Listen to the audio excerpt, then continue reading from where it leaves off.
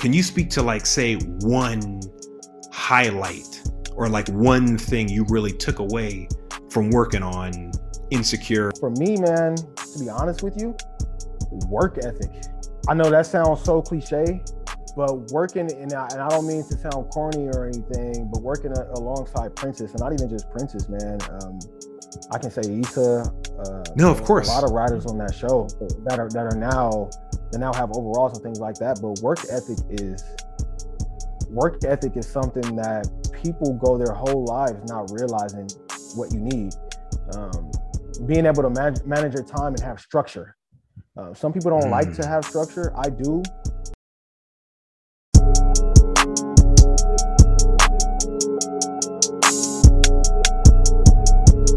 Welcome to Josiah's Voice. This podcast connects you with both new storytellers and seasoned pros in Black cinema. Plus, I share my own creative journey along the way. Here's to elevating the culture.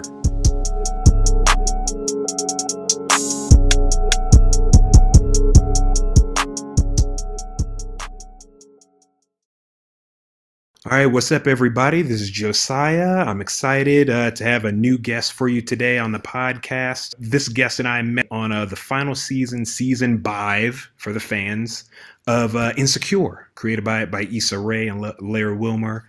Showrunner was Prentice Penny. And this dude was just really cool, always willing to talk about the industry, share stories, skill sets, and also just talk about what, your favorite movies, what was going on in your life. Just a really cool soul. And I just feel really blessed to have him on to share his journey in the film industry as a screenwriter. And I think there are going to be a lot of gems you guys take away as you develop all over the world as filmmakers. So I want you guys to help me welcome Ed Long. Ed, welcome. Thank you so much, man. I appreciate it. And I'm so excited. I know you sent me a reminder text like, hey, you still, man, I'm here. I'm ready. I'm here, man. I appreciate it. Absolutely. Let's dive right on in, man. Tell the folks a little bit about where you're from and maybe some of your favorite TV shows and films growing up. Cool. I'm from Inglewood, California. I've grown up everywhere in LA, really. So depending on who I speak with, I'll say South Central or I'll say Inglewood. Grew up, moved from city to city, growing up and everything. Some of my favorite, I'll start off with film. I'm really into film. Of course, I love TV shows, but some of the films feature films that I loved growing up was Casino. I love the original Halloween 1978 film. Love that a lot. And I also love Menace to Society. I know that's one that you probably will never hear, but growing up in LA, I know a lot of people know Boys in the Hood, and some people might know Menace to Society, but what I love about Menace to Society is it shows another side of Los Angeles. People don't know this, but Boys in the Hood is the west side of LA, and Menace to Society is the east side of LA. So I just love, it's a rated R movie, but I love Menace to Society so much because it really adapts and shows you what depicts from Los Angeles and like the gang culture and what goes on in LA. So those are some of mine. And I think my favorite genre is, even though you didn't ask me, I think my favorite genre is horror. And that's why I chose Halloween, like one of the most classical slashers ever. So I love it, man. Do you also have any favorite TV shows growing up? Of course. Fresh Prince was one. You know what? I really love Moesha, man. I love Moesha growing up because Moesha, it took place in, a lot of people from LA, they like to say, in Crenshaw, but that is incorrect. It's called the Crenshaw District, and she was in Leimert Park.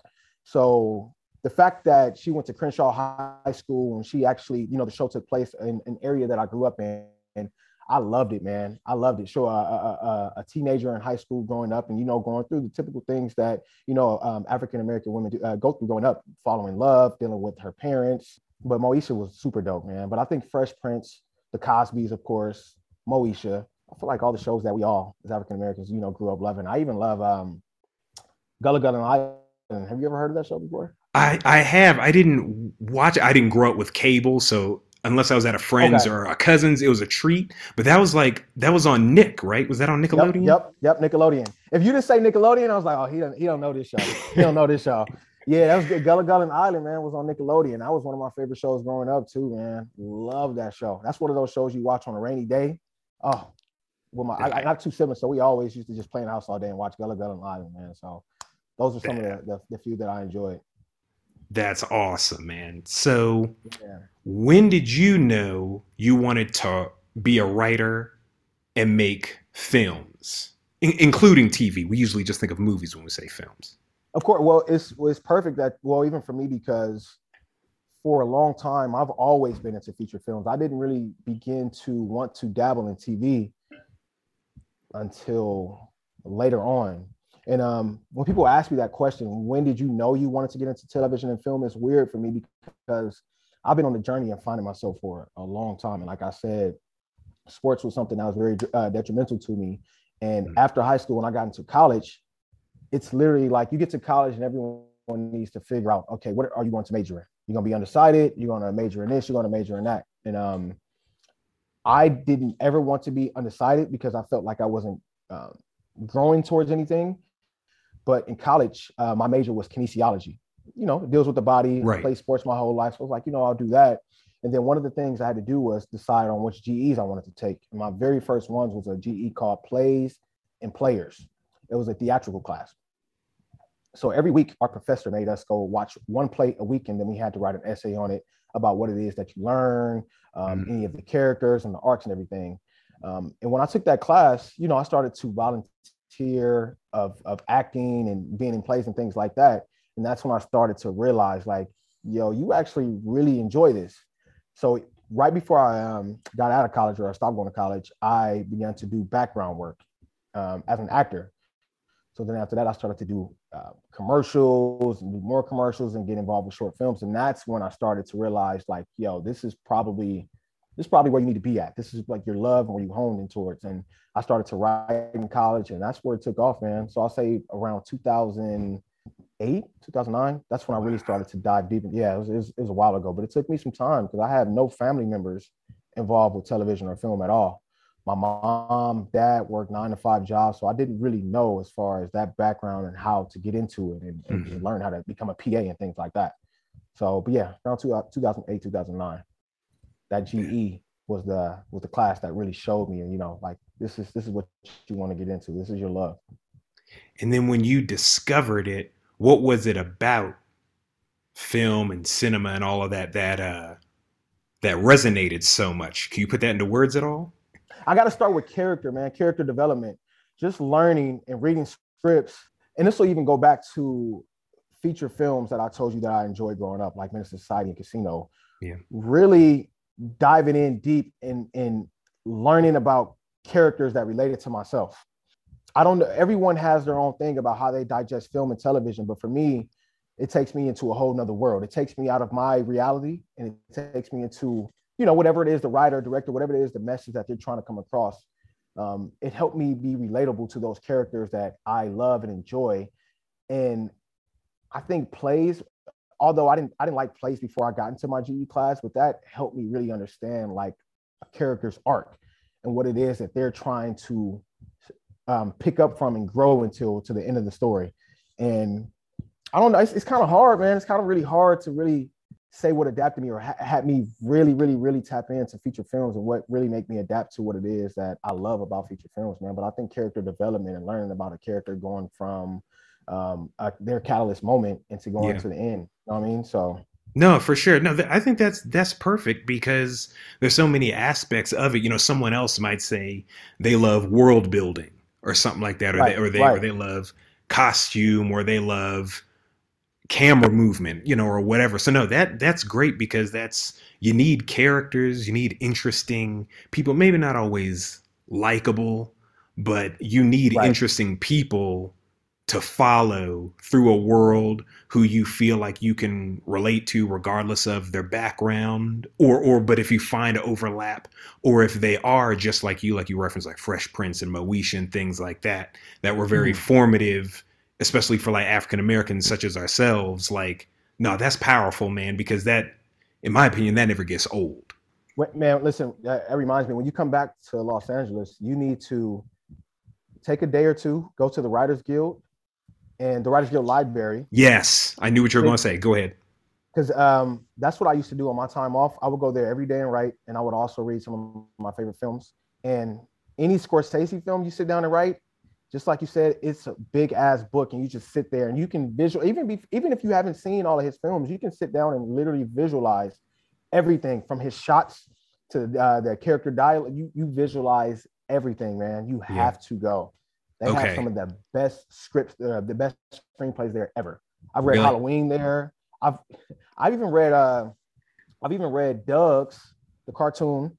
I've read Doug's Nice. I've read Doug's Bible. They give you the whole setup of the town, like literally, you're literally creating a world. There's one thing of watching like Doug or any cartoon or any animated series, but sitting down and reading the Bible of literally the streets, the civic center of in that world, it's crazy, man. They break down everything, and a lot of people probably don't know what Bibles are, but Tell the him. Bible was literally the Bible is literally, let's say, for example, someone dropped you off in a desert and built a world. They literally tell you, they tell you from how this was created and to what this world consists of. They tell you the streets, they tell you the governors, they tell you the police officers, they tell you about breweries that are there, they tell you what's on the corner, they tell you about houses, home addresses, they literally tell you everything. They tell you the demographics from the age of literally everything, or even I'm thinking the sentence too. They give you a whole run of what this world is and how they developed it, how did this world work, who works a 9 to 5. It's crazy. It's Yeah, crazy. it's the full term for all of you listening is typically show Bible. There might be other Yeah, show nicknames for Bible. it. That's what Ed's describing right now, and that's I love scripts. I think because I got a bit. I'm sure you have it too. I Mm-hmm. have a whole folder, an ever expanding folder of just show Bibles, TV scripts, film scripts, and I think I love reading the Bibles more because when I was coming up, we used to do character Bibles, or character bios. We used to describe cities and places. We used to talk about what their personalities were. And those things, for all of you listening, are show Bibles are chock full of those things to give you a sense, visual language for these characters, their origin. I've read the show Bible for Batman the Animated Series. That's one of my favorites. Stranger Things, you can find that online Yep. by the Duffer Brothers. I've read the show Bible for The Wire, True Detective. I got to stop you on the wire. That's Go another for it. one. That's another show Bible that I read, and I could not believe how much was created before they even dug deep into it. And before I forget, I want to say this: Please. when I first started to write, I thought that you had to have this story, and then this character, and what chips and soda they drink, and we can dive right into it. That ain't how it worked. Um, as a writer, I think people need to realize that you're going to write more backstory than it. You're gonna write more backstory that people won't see that then they will see. A lot of times when you read a screenplay, yeah, you're seeing the character black, 27, maybe 6'5", funny, right? But there's so much more that goes behind a script. Like when I first read a show Bible, it opened my mind up so much more. I said, oh, I need to know a lot more. I need to know how this person walks. I need to know what they eat. If they're in love and they find out their girlfriend cheated on them, I need to find out. I need to know what it is that they'll do. Will they snap? How would they take this pressure? There's so much more. Like what do they do when they wake up in the morning? Are they vegan? Are they not? There's just so much more that you need to know as far as the characters go in your world. How do you want it to look? How do you want it to feel? What is it that they want? Why do they want it? What's going to happen if they don't get it? There's just so much more that you need to know before diving into it. And those show Bibles, man, they explain so much. And I think in The Wire, they went from the courtroom, who the judge was, who the Yep. DA was, and the prince in the precinct. Then they went to the cities in Baltimore about what gangs they were, what drugs they sold, who their girlfriend was, who their baby mom was, and why they worked this corner, why they wore this. Like they literally broke every single thing down, word for word, page for page. It's amazing. It's amazing. The Wire is probably one of the best show Bibles that I've read Yes. thus far. Yeah, for sure. Probably the best one. For me, no, for me as well. That's right up there. I felt like I discovered buried treasure a few years ago. I think I was like right out of college.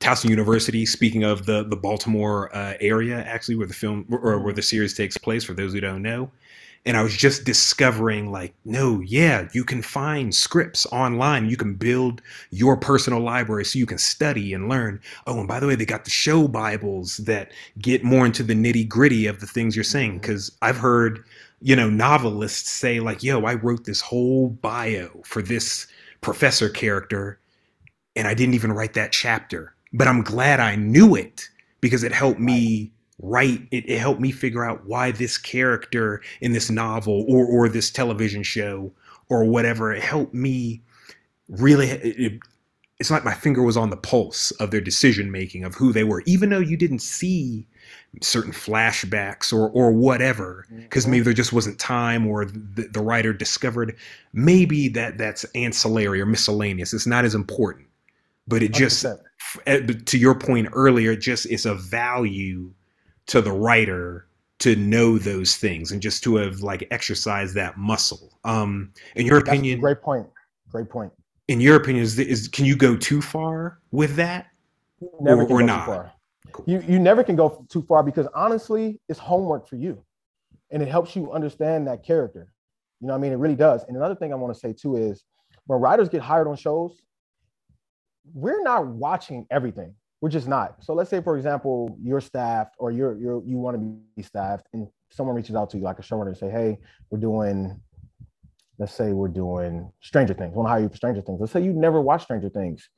One of the first things they're going to send you, one of the assistants are going to send you a Bible so you can understand how a character blood flows, how the show is structured, the tracks that were laid, and why they think the way they do. So you can never have too much. Of course, someone might tell you, okay, can you send me over a show Bible? And for you, you'll say 10 pages might be enough, 15 pages might be enough, but I think it varies for whoever the writer is. You know what I mean? You're not going to have a 5-page Bible for Stranger Things. You know what I mean? Fresh Prince, you might have 6, 7, 8 pages, but for something like even Game of Thrones, like, can you imagine how long that Bible is?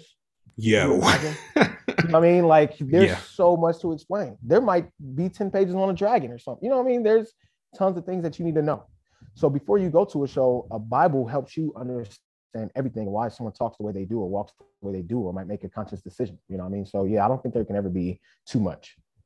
And what is end game for you before we go any further? I definitely want to, I want my own production company, but every day when I wake up or when I go to sleep at night, when I pray, writing and directing is the end goal for me. Um, it's something that I don't ever see myself retiring from. So writing and directing is my path, my journey, my end goal. But I mean, I would love to have a production company one day. I want to see what everybody's working on. I want to be able to purchase something. I want to be able to invest. Um, but it's interesting hearing the end goal because I see myself being 90, 95 years old and trying to visualize what it is that I want to do. I mean, I'm a businessman too, so I want to be invested in innovative companies. There's not one answer for me, man, because I feel like there's movies where you, or not even movies, there are people that we idolize out there that are doing a million different things. And when we see that, we want to do a million different things. But before we do that, we got to build foundation. And building foundation first comes with love, doing something that you love to do and want to do, and money isn't the factor. Writing, directing is one of those things for me. But for me, I want to do tons of things, man. So when you say the end goal, I'm definitely an entrepreneur at heart.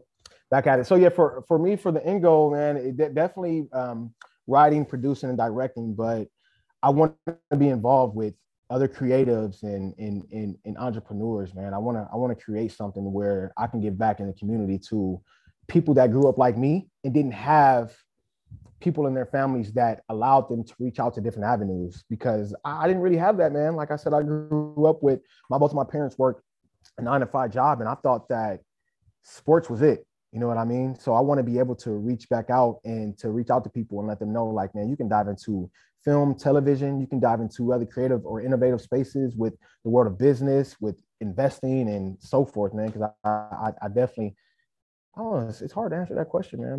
My end goal, man.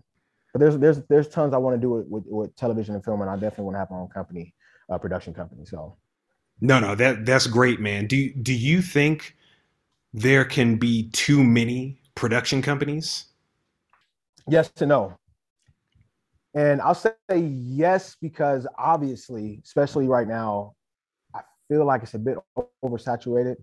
We can sit down with two or three people and say, "Hey, did you watch this? Did you watch that? Did you watch this? Did you hear so and so about this? So and so Right. about this?" Eventually, I think it'll die down. But I think each individual, depending on who you are, you're a creative, right? I'm a creative. We Right. both Right. write. We both have ideas. Production company, I can create an entity and have my own production company. It's not like I'm creating a Netflix. You know what I mean? So I think it can be done. You know what I mean? I don't think that there can be too many production companies. I think you can be a production company and I can too. We're just behind an entity. So behind an entity of tons of ideas. So in the grand scheme of things, I don't think there will be tons of Netflixes and Pretty Right. Birds and production companies like that on a bigger scale. But I think people will continue to have their own shows and production companies, as we progress, because there's going to be tons more people that come into this industry and learn more about it. So, how Nice. do you feel? Do you feel like there can be too many? No, maybe leaning more towards your answer though. I can also elaborate and say, um, I had to just get more educated. I Mm-hmm. used to think, yes, that there could be, Mm-hmm. but I wasn't as educated, especially, there can't be too many, in my opinion, also for black folk. We're seeing a major influx of that because when I Mm-hmm. got more educated, I realized some are genre specific. When they're looking for projects, some are better at development than others. Some are geared definitely toward black people, people of color, etc. Like Mm-hmm. everyone's got gifts, and they're trying to like spotlight and showcase certain people that may not be as represented, or they're trying to resurrect something that they're like, cinema needs this, like we need it back or something like that. Right. And so the more experience I got on film sets, the more talks I went to, the more books I was reading, and I began to hear people's answers where there was overlap even with the answers you gave of innovation, of trying to handpick and assemble the right people. I was like, Mm-hmm. oh. And I realized the reason I would have said no was because I wasn't as educated. And I also thought, and maybe I heard it along the way, maybe I was Mm-hmm. hearing a little bit of hubris because, it feels Oh, good. okay. It feels good to be like, oh, yeah, I'm going to have a production company and this and that. So I could have been picking up on that from a couple of select people here and there. But then, like I said, on the flip side, when I got more educated, and maybe those few people needed the same education, it's like, it's not about you, or at Right. least it's not just about you. Your gifts and things are, your leadership or whatever role you'll play is Mm-hmm. important, but you got to showcase other people, as we look at, Hooray or Color Creative, or I hope I'm shouting out the You right are. You right are. You are. names. You are. You um are. they're all like, I guess I'm beating a dead horse. They're trying to prop up and propel the right people, so that the right creatives find a home, and we see the stories that we're kind of yearning for, that we don't even know that we're Right. looking for. 100%. And there's another production company too. And this is they're not black owned, but the films that I really enjoy and they have authenticity is A24. You know, Big fan myself. Yeah, go for it. now I'm a really big fan, man. And Moonlight is what really made me gravitate towards them. Hmm. Moonlight did a really great job, and that's how I discovered who Barry Jenkins was. And even mid '90s too. Like those stories are very compelling, right? Because I can definitely compare my stories to theirs, and it's really inspiring. But A24 does such a great job with handpicking. I have a good friend of mine. He went there for an interview. They wanted him for a few projects, and one of the first things they said was, "Just to let you know, we're not trying to purchase any ideas from you because we have all the ideas we need. We know when everything's coming out. We know exactly Wow. what we want to do."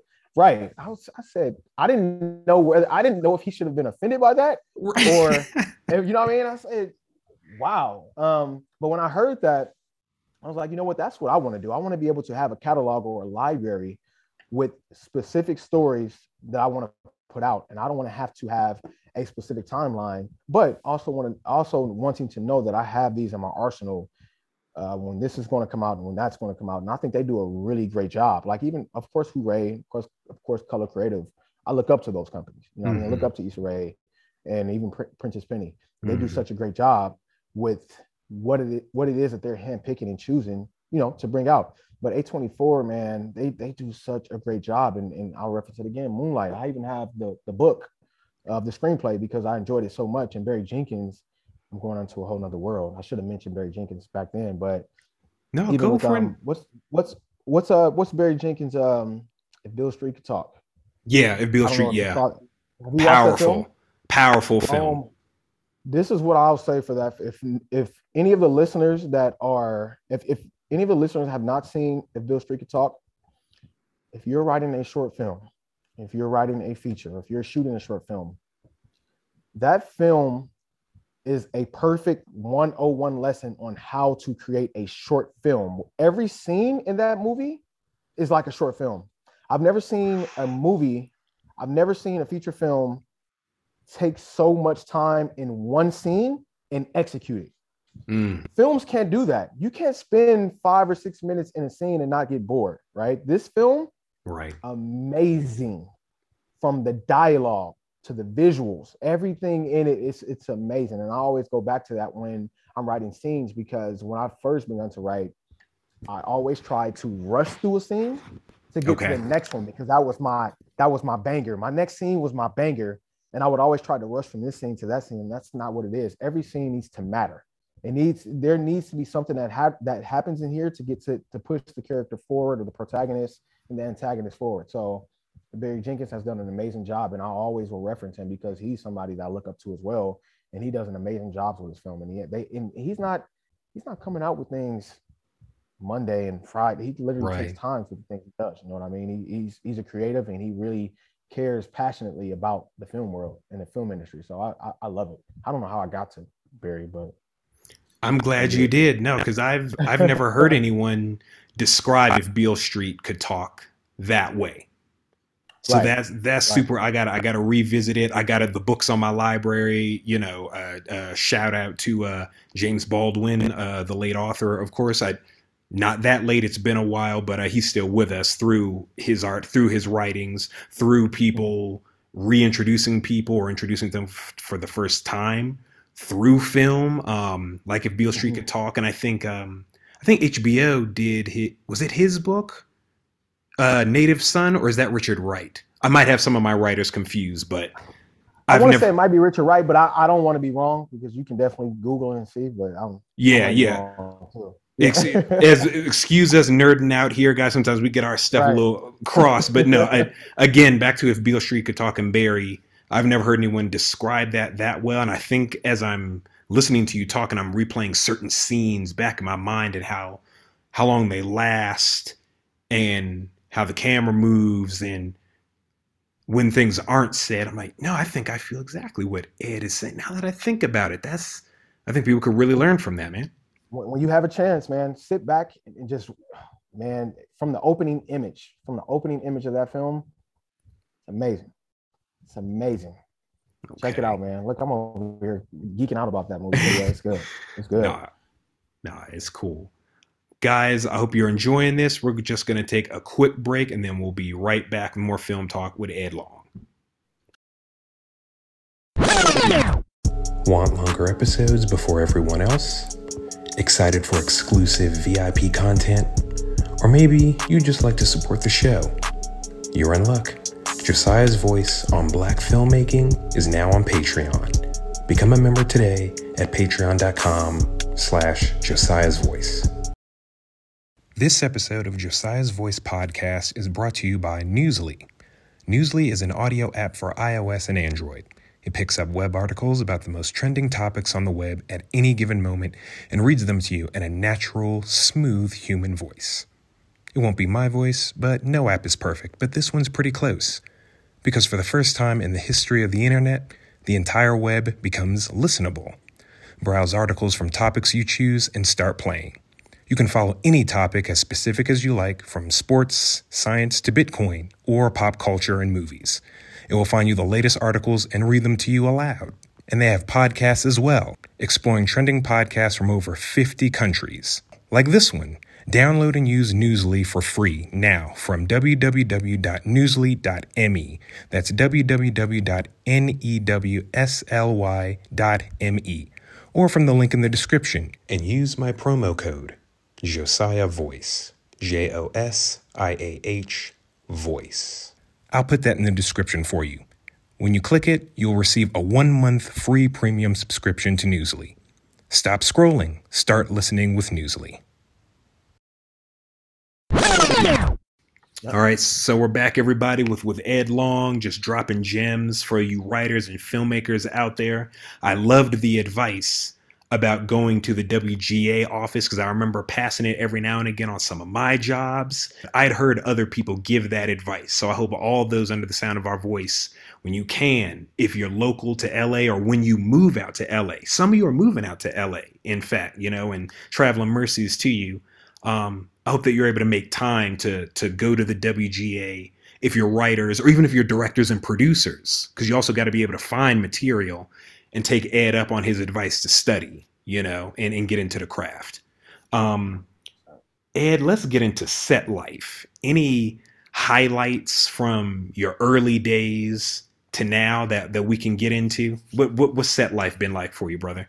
Oh, set life is crazy, man, because a lot of people assume it's like going to an amusement park because people aren't like, I'm just speaking for the average Joe, right? Right. It is not, not always anyway. It is fun. It is fun, but just, to someone that's like, oh, I want to go to set because it's going to be so fun. It's fun. It has its times because you're on set for a minimum of 12 hours per day. I mean, some people might be there less, some people might be there more. Yeah. And when you're there more than 12 hours, it is crazy.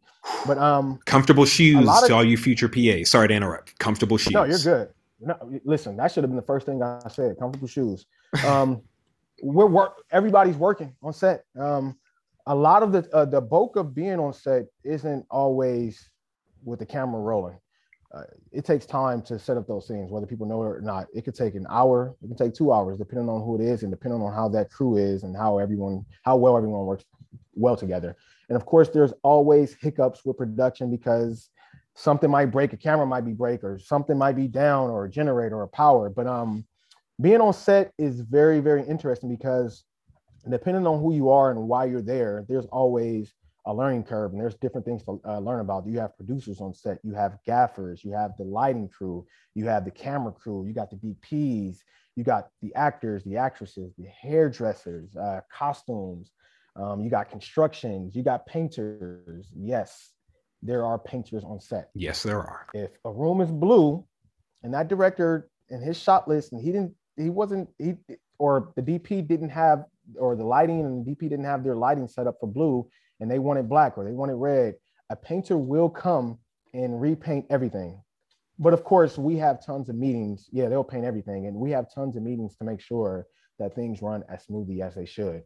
But to go back to answer your question, being on set, man, I've seen a lot of things. But for me, I pay attention to the actors and the directors and the DP as well, just to see how shots are set up and what feel they're going for and what they're trying to portray on that paper. People think that, and I'm just assuming, but I think people think that you have this 30-page script or this 40-page script, and we go in there and say, hey, yeah, we're going to just shoot this, we're going to shoot that today. But no, we specifically we'll start on page 29 on the first day.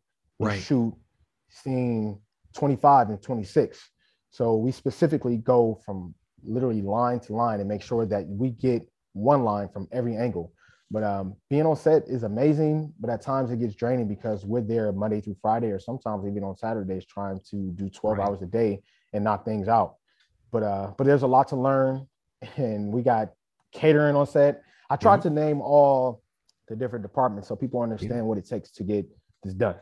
But it's great. It's great, but it can be draining sometimes because you're there all day long. You're literally there when the crack of dawn and then when the sun goes down. So, but it's great. I don't know if I answered your question, but no, a little bit. I'm gonna go a little deeper, but before I do that, you mentioned some terms throughout the episode so far. Can you rapidly define post, gaffer, and DP? Oh, post. So post, our post production, right? Mm-hmm.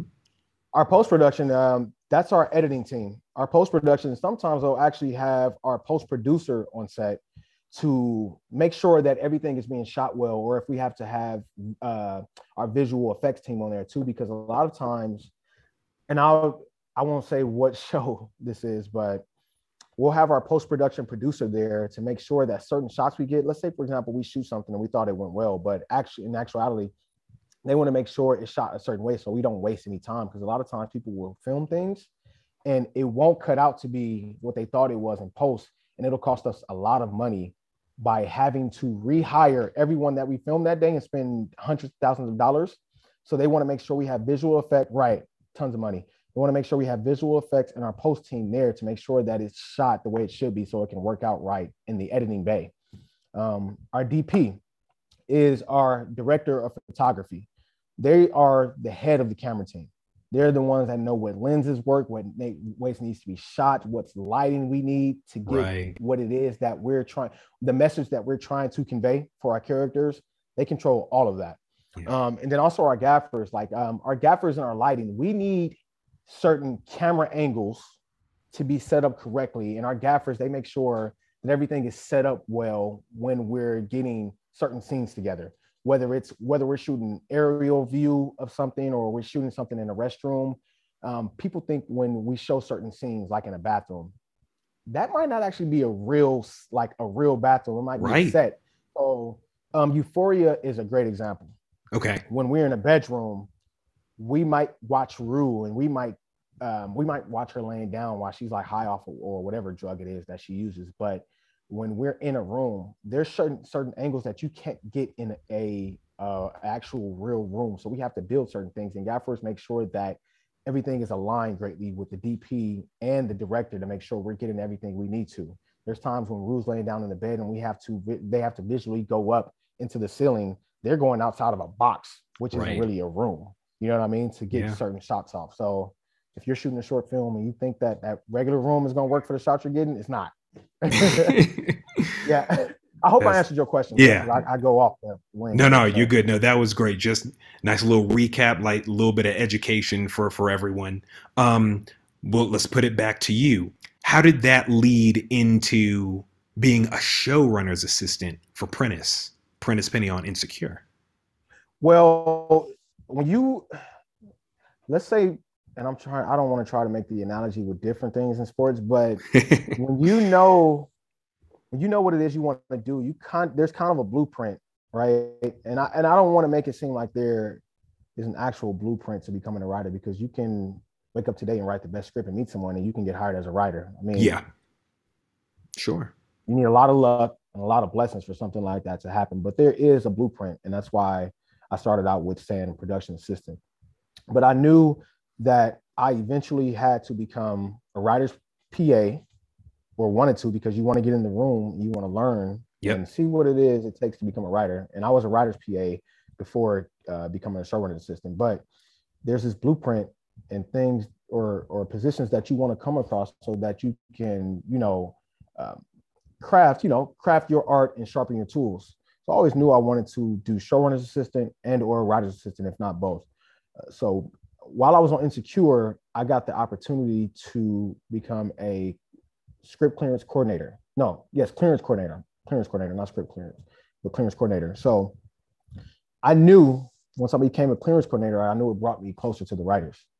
So a good friend of mine was Prentice's assistant, and like any other job, you're waiting for somebody to leave so you can be that next person up. So he eventually got my good friend. He eventually got promoted to writer's assistant, and Prentice was looking for a showrunner's assistant. That's awesome. And of course, when you're in this position and you want to hire an assistant, you want to make sure that they have the experience, because whenever they need anything, you want to make sure that and you don't have to ask.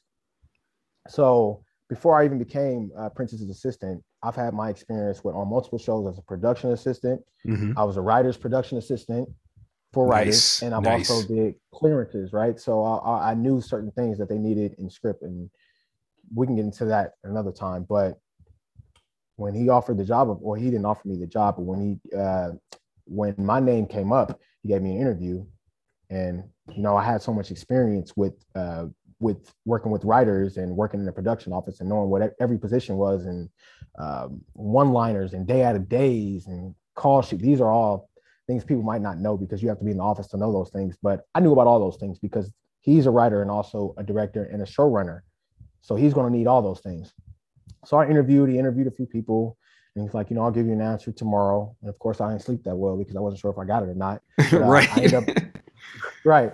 But I ended up selling myself, man, because I've had the experience and I knew what it was that he's looking for, and I ended up getting it the next day, first thing in the morning when I woke up, like 7:30, got the answer, and that's how I got there. But really, going back to being a production assistant, you're doing a lot of leg work, man. You're on the ground, you grinding, and I was always positive because I knew where I needed to get to or where I wanted to go. So that's how it led me to becoming a showrunner's assistant and being able to work hand in hand with Prentice. So That's awesome, man. You just all that overlap over the years of being a production assistant, becoming a writer's assistant, writer's PA. What was, because you are a writer at heart also. What was it, just to go back super briefly? What was it like mm-hmm. when you were able to make a transition from production assistant to getting in the writer's room? I'll go back to writer's production assistant because Yeah. Sorry, that's what I meant. yeah, if you want to, no, it's all good. Listen, for a long time, I thought writer's assistant and writer's production assistant was the same thing. And when I became a writer's production assistant, people were like, "Oh, what do you do?" I was like, "Oh, I work on Men in the High Castle as a writer's assistant." And I'm like, someone was like, "You're a writer's assistant?" And I'm like, "Oh no, it's two different things." Gotcha. So as a production assistant, I had a good friend that worked on Men in the High Castle. I don't know if you ever watched that show before, but it's about. I'm familiar though, but go ahead. Yeah, it's on Amazon. I've worked in that show, and it's about alternative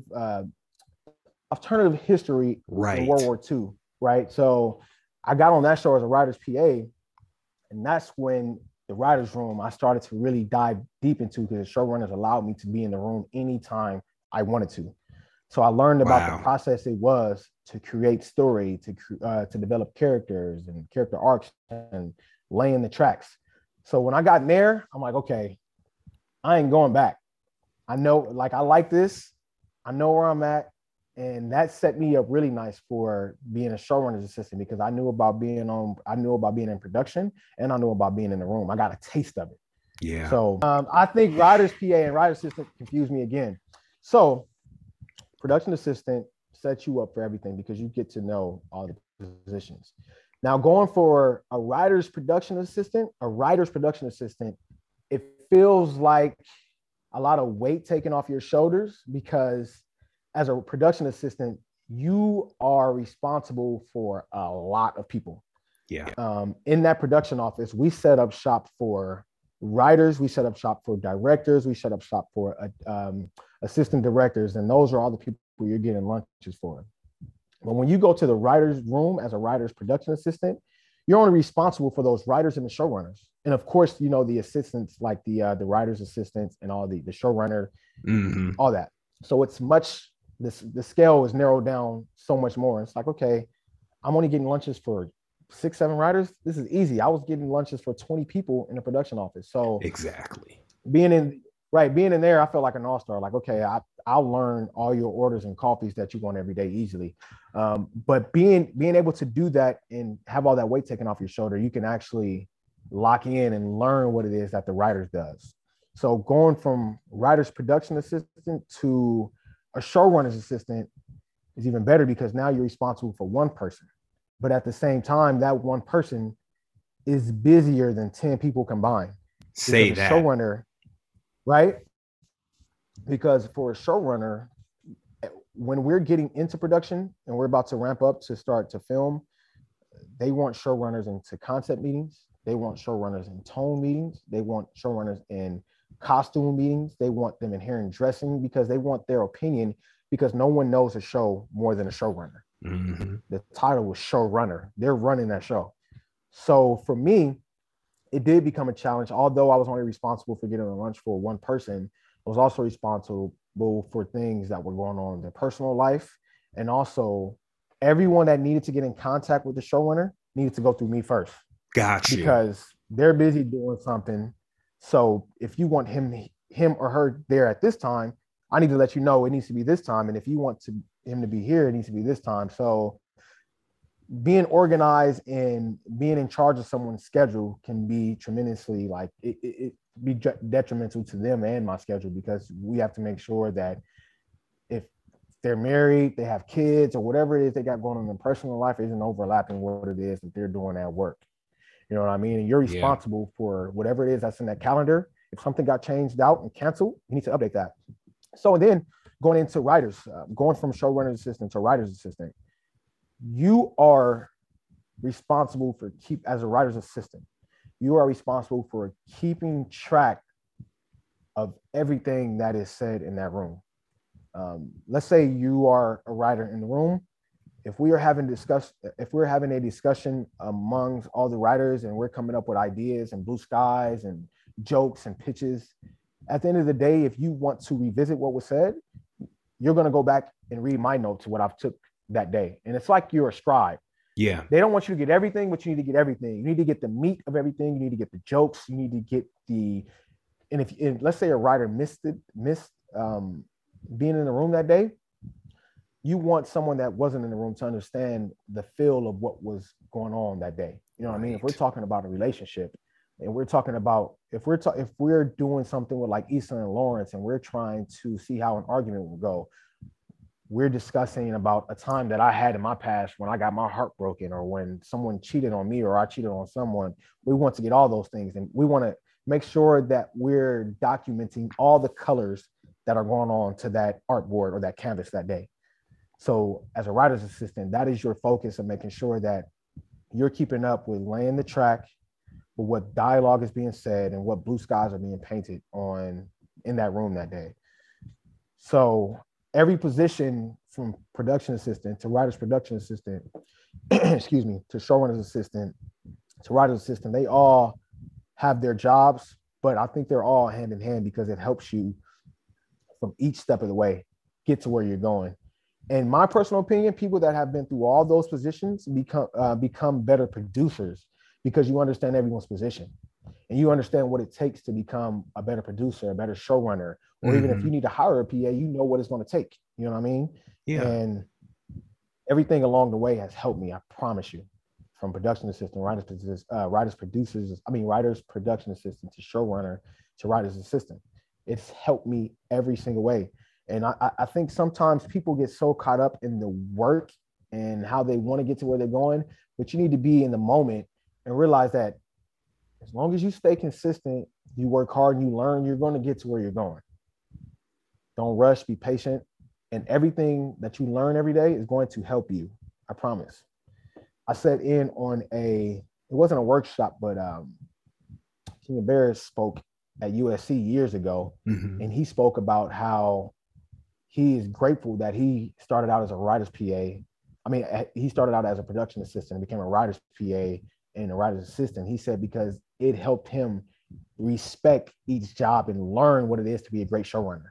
Right. So I think whatever position it is, even if you're not where you want to be, cup needs to be half full, not half empty, and just take in every single thing, because everything you're learning, you're going to use it one day.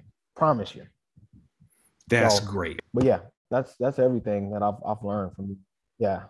Wow. I hope I answered that right. No. Yes, yeah. Yes, you did, and then some, and then some.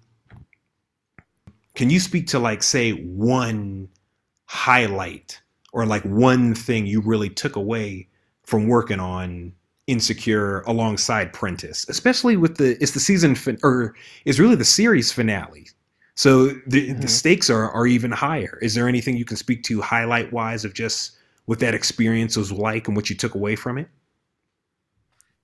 You know what? While you were asking the question, I was trying to reach for that answer. For me, man, to be honest with you, work ethic. I know that sounds so cliche, but working, and I don't mean to sound corny or anything, but working alongside Prentice, and not even just Prentice, man. I can say Issa. No, of course. A lot of writers on that show that now have overalls and things like that. But work ethic is something that people go their whole lives not realizing what you need. Um, Being able to manage your time and have structure. Some people don't like to Mm, have structure. I do, but out of all my shows, and I think even moving forward, that this show and the team, the writers, Prentice, the work ethic that I've seen, because to be honest with you, man, this last season, people were drained. People, phew. there was so much. Listen, Okay. when you're doing a finale, especially for a season like or a show like this, and how much pressure is put on that Right. everyone put on themselves because they want to. It's when you're creative, you want to. Let's say, for example, you have an idea when you're writing that script, and I don't mean to speak for you, but whatever is the wherever that story, wherever the origin of that story came from, you want to try your best to get that out on the script the best way you can. You might Right. write something and read it and say, that's not what I was trying to convey. Right. So Yeah. that stress of the finale was something that was draining for everyone because they wanted it to be perfect. But to see how everyone managed their time and working 13, 14 hours and then getting off and have to rewrite something and then tending to a family and family emergencies, because people have family emergencies. They always Right. do. You're working with hundreds and thousands of people. So just the work ethic, man, and seeing how people are consistent in getting from A to B to C. And I mean in story and in the real life and on set, because we had times, how many times we had on set to where we worked 12 hours and ended up having to stay later to make sure that we got every shot that there was we needed to get. Right. But just to go back to work ethic though, man, like sometimes you're tired, but you gotta pick it up, man. You gotta pick it up and get that second win and get it going because that's where your best work is gonna come from. And I took that, I took that and intertwined that in with my work life and my personal life at home. Because sometimes you have to dig deep, man, and just not get through it, get that Yeah. second win and work through whatever it is, whatever challenges it is, man. And like you said, things happen. I mean, things happen day to day, and you got Yeah. to still be able to get through it. You know what I mean? So, That's but well yeah, said. work ethic is number one, man. Work That's ethic it. number one. No, that's Yeah, that's they great. work hard.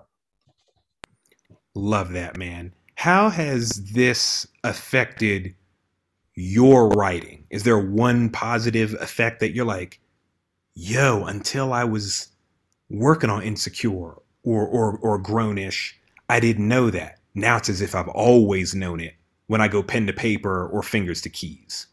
You know what?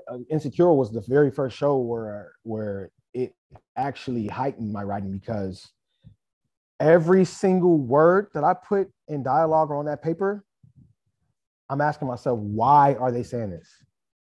Like if someone's going to go get ice cream, if someone says I hate you, someone says I love you, why are they saying this? And what is this leading to?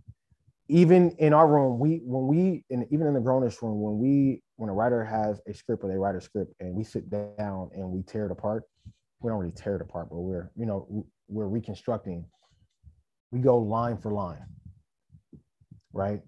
Uh, this sentence might make sense, but this is not where we're trying to get. So before I got on Insecure or even Grownish, like sometimes you write a lot of, well, for me, I write a lot of gibberish because I'm trying to get to this, but anything you say means something. Every word you put on that in that dialogue and on that script, everything means something. And I've learned that on Insecure. They don't just throw out words, man. Everything means something from whether it's from Issa, whether it's from Jay, whether it's from anyone on the show. Like everything they say in that dialogue means something. So when I sit down and write something, I want to understand where they're coming from and why they're saying this and what is it? What are we getting to in the next scene? You know what I mean? So that's what helped me a lot. And a character arc and what they did from episode 1 and episode 5 might be completely different because they changed. You know what I mean? So that helped me be able to add color to whatever script it is, whatever feature film, whatever TV show it is for each character and where they're going. It helped me really sit down and analyze and digest what it is that I'm trying to convey on that paper. So that's really what helped me on Insecure. Insecure, man, in that room, they do not play. If a sentence ain't right, it ain't right because that ain't how they feeling. You know what I mean? So Yeah. That's yeah, man. beautiful, man. Yo, I really, really love that, man. Like, What are again Mhm. some of the things that you really like to write and or are writing now without giving anything away? You I'm a know. drama writer.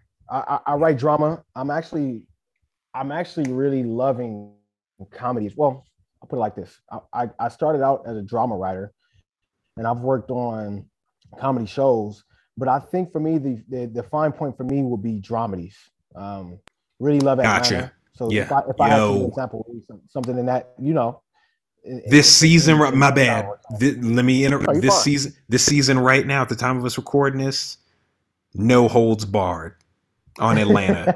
I'm gonna leave it at that. Let me give you the mic back. Right, Yes. right. No, I'm with you. I'm with you. But yeah, man, drama is something that I've always loved to write, but I'm leaning towards getting more into comedy as well. But so dramedy will definitely be the fine line for me, man. And like I said early on when we first begun the interview, I'm really into feature films. So eventually, like of course I want to write in television, but eventually going back to the end goal for you, I eventually want to only write feature films, hopefully, Love because it. feature films, man, they're very therapeutic to me, right? And I love sitting Okay. down for an hour and a half or 2 hours and going into Yeah. another world and me seeing the finish line and then Yeah. going on to the next. You know what I mean? Like, of course, I love watching TV shows and seeing season 2, season 3, season 4, but I love to sit down and watch a great feature film and, have an end goal after sitting down and watching that. You know what I mean? And I think Yeah. about it's funny. I think about I don't know if you ever watched this movie called now I'm drawing a blank. No Country for Old Men. One of my It's a Neo. all-time favorites. Yeah, man, that's one of my favorites too. I didn't mention that because we got Casino and Halloween and all that, but Right. No Country for Old Men is one of my Yes. favorites. It's great storytelling. It's a neo western. It's amazing, man. And I'm glad you watched it because I ain't got to explain myself. When did you know you could write? And follow up to that, can you speak to developing your voice as a writer or developing? It's funny because I'm still developing and still honing my craft every single Likewise. day. Yeah. Um, it's interesting you asked me that because I think, and I say I think because, like I said, I'm still improving. When I wrote my first sample, and like we all do, we send it to people to get some coverage and get notes. Um, there's something that happened dear to my heart in my life with my brother. Pen and paper, man. I spoke from the heart, and when two people that I read it and respected opinions from them, when they read it and told me that it was great, that's when I realized that authenticity matters for me, and even writing the genre of drama. That's when I realized, like, okay, I think I can go a little further with this, and I think I got something here because the first script that I've ever written was like one was a TV show, one was a feature, one was 30 pages, one was like 120 pages. They were all trash. They were not good. And I say that because I didn't have any structure. I just wanted to see good scenes, right? Uh, when I just answered that, didn't even try to answer. When I learned structure, just like in my life, when you have Yeah. structure, it helps you get to that end goal.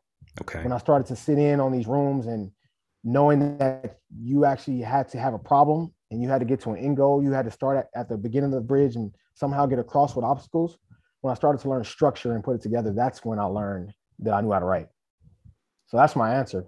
When I Mm, started to learn structure, because structure, just like in life, even for me, like I like have OCD. Like I need to wake up in the morning, I need to work out, I need to have an agenda, knowing what I'm doing. I need to eat at this time. I need to work out. I need to do this and do that. When I have structure, it allows me to be able to fit these things in a box and know that I'm going from here to here, and this is my end goal. So when I learned structure, is when I realized that I knew what I was doing. Right. that reminds me, do you have a writing routine? It changes when I'm on shows. Gotcha. So, for Okay. example, let's say, for example, I'm on hiatus and I just finished a show. So, let's say, for example, my show is over. Let's say Grownish ends in July, and I have like the next month free. When I get up and work out, I like to make sure that I'm writing in the morning from like 10 to 12. I'll take a break, and then I'll write some more from like 2 to 3 or 2 to 4. But when I'm on the show and like when the wheels start turning and we're like we're full fledged in production, like now, I try to write at nighttime between 8 and 10. Nice. And sometimes it might not even be writing, it might be reading. Yeah. And when I say reading, I'm including podcasts, I'm including books, or I'm on YouTube watching content, but like really honing in because I like to watch a lot of weird things on YouTube. And when I say weird, I'm talking about like how a gorilla might, function, and like it's just a lot of Yeah. weird stuff. Yeah. Like I love nature and all kind of things. But right now, I make sure that I have a daily reminder every day on my calendar that I'm doing something like reading or writing from 8 to 10, because that's all the time that I have during the week. On the weekends, I try and set a time aside as well. But if I'm not on the show or anything, I like to write in the mornings and in the afternoons.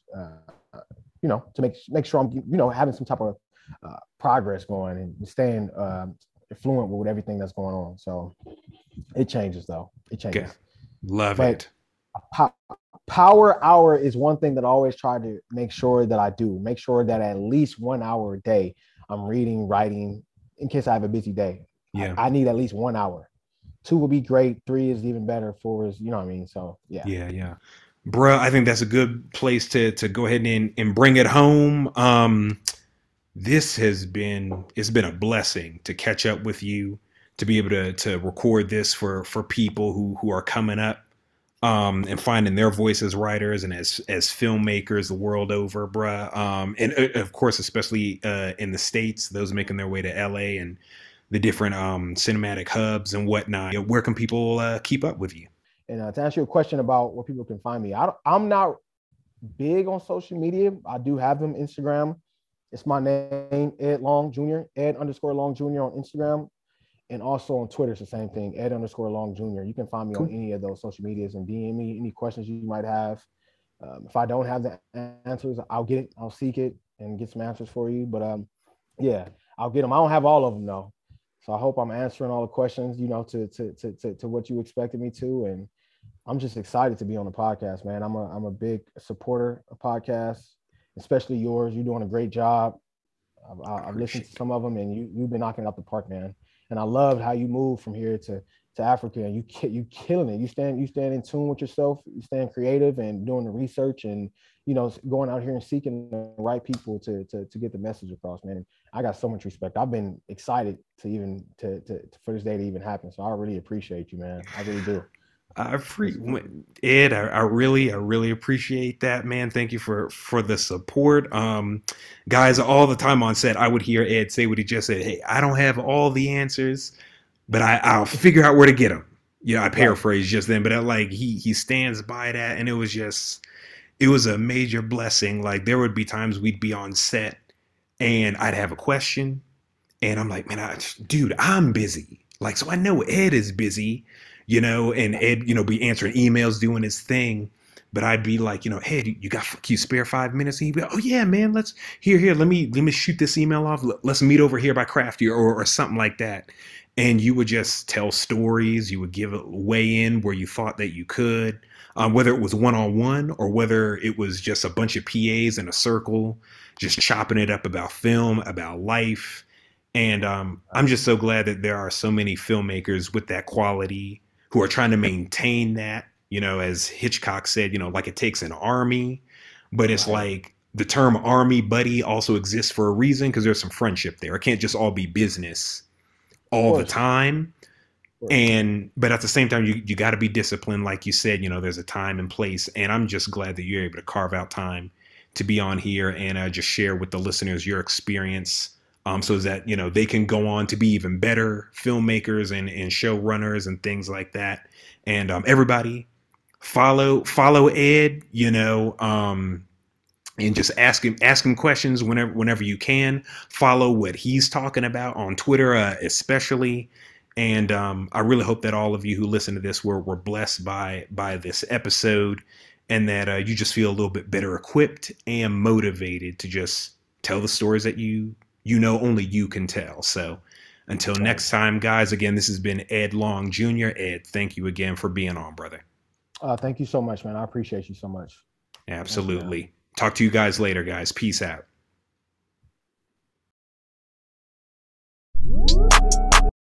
If you enjoyed that episode, I invite you to subscribe on your favorite listening app. To keep up with the show, you can follow me on Twitter at JosiahVOCX and on Instagram at Josiah's Voice Pod. And if you like my theme music, it's called Brewer B by Mateo. The link is in the description. Thanks again, and talk to you later.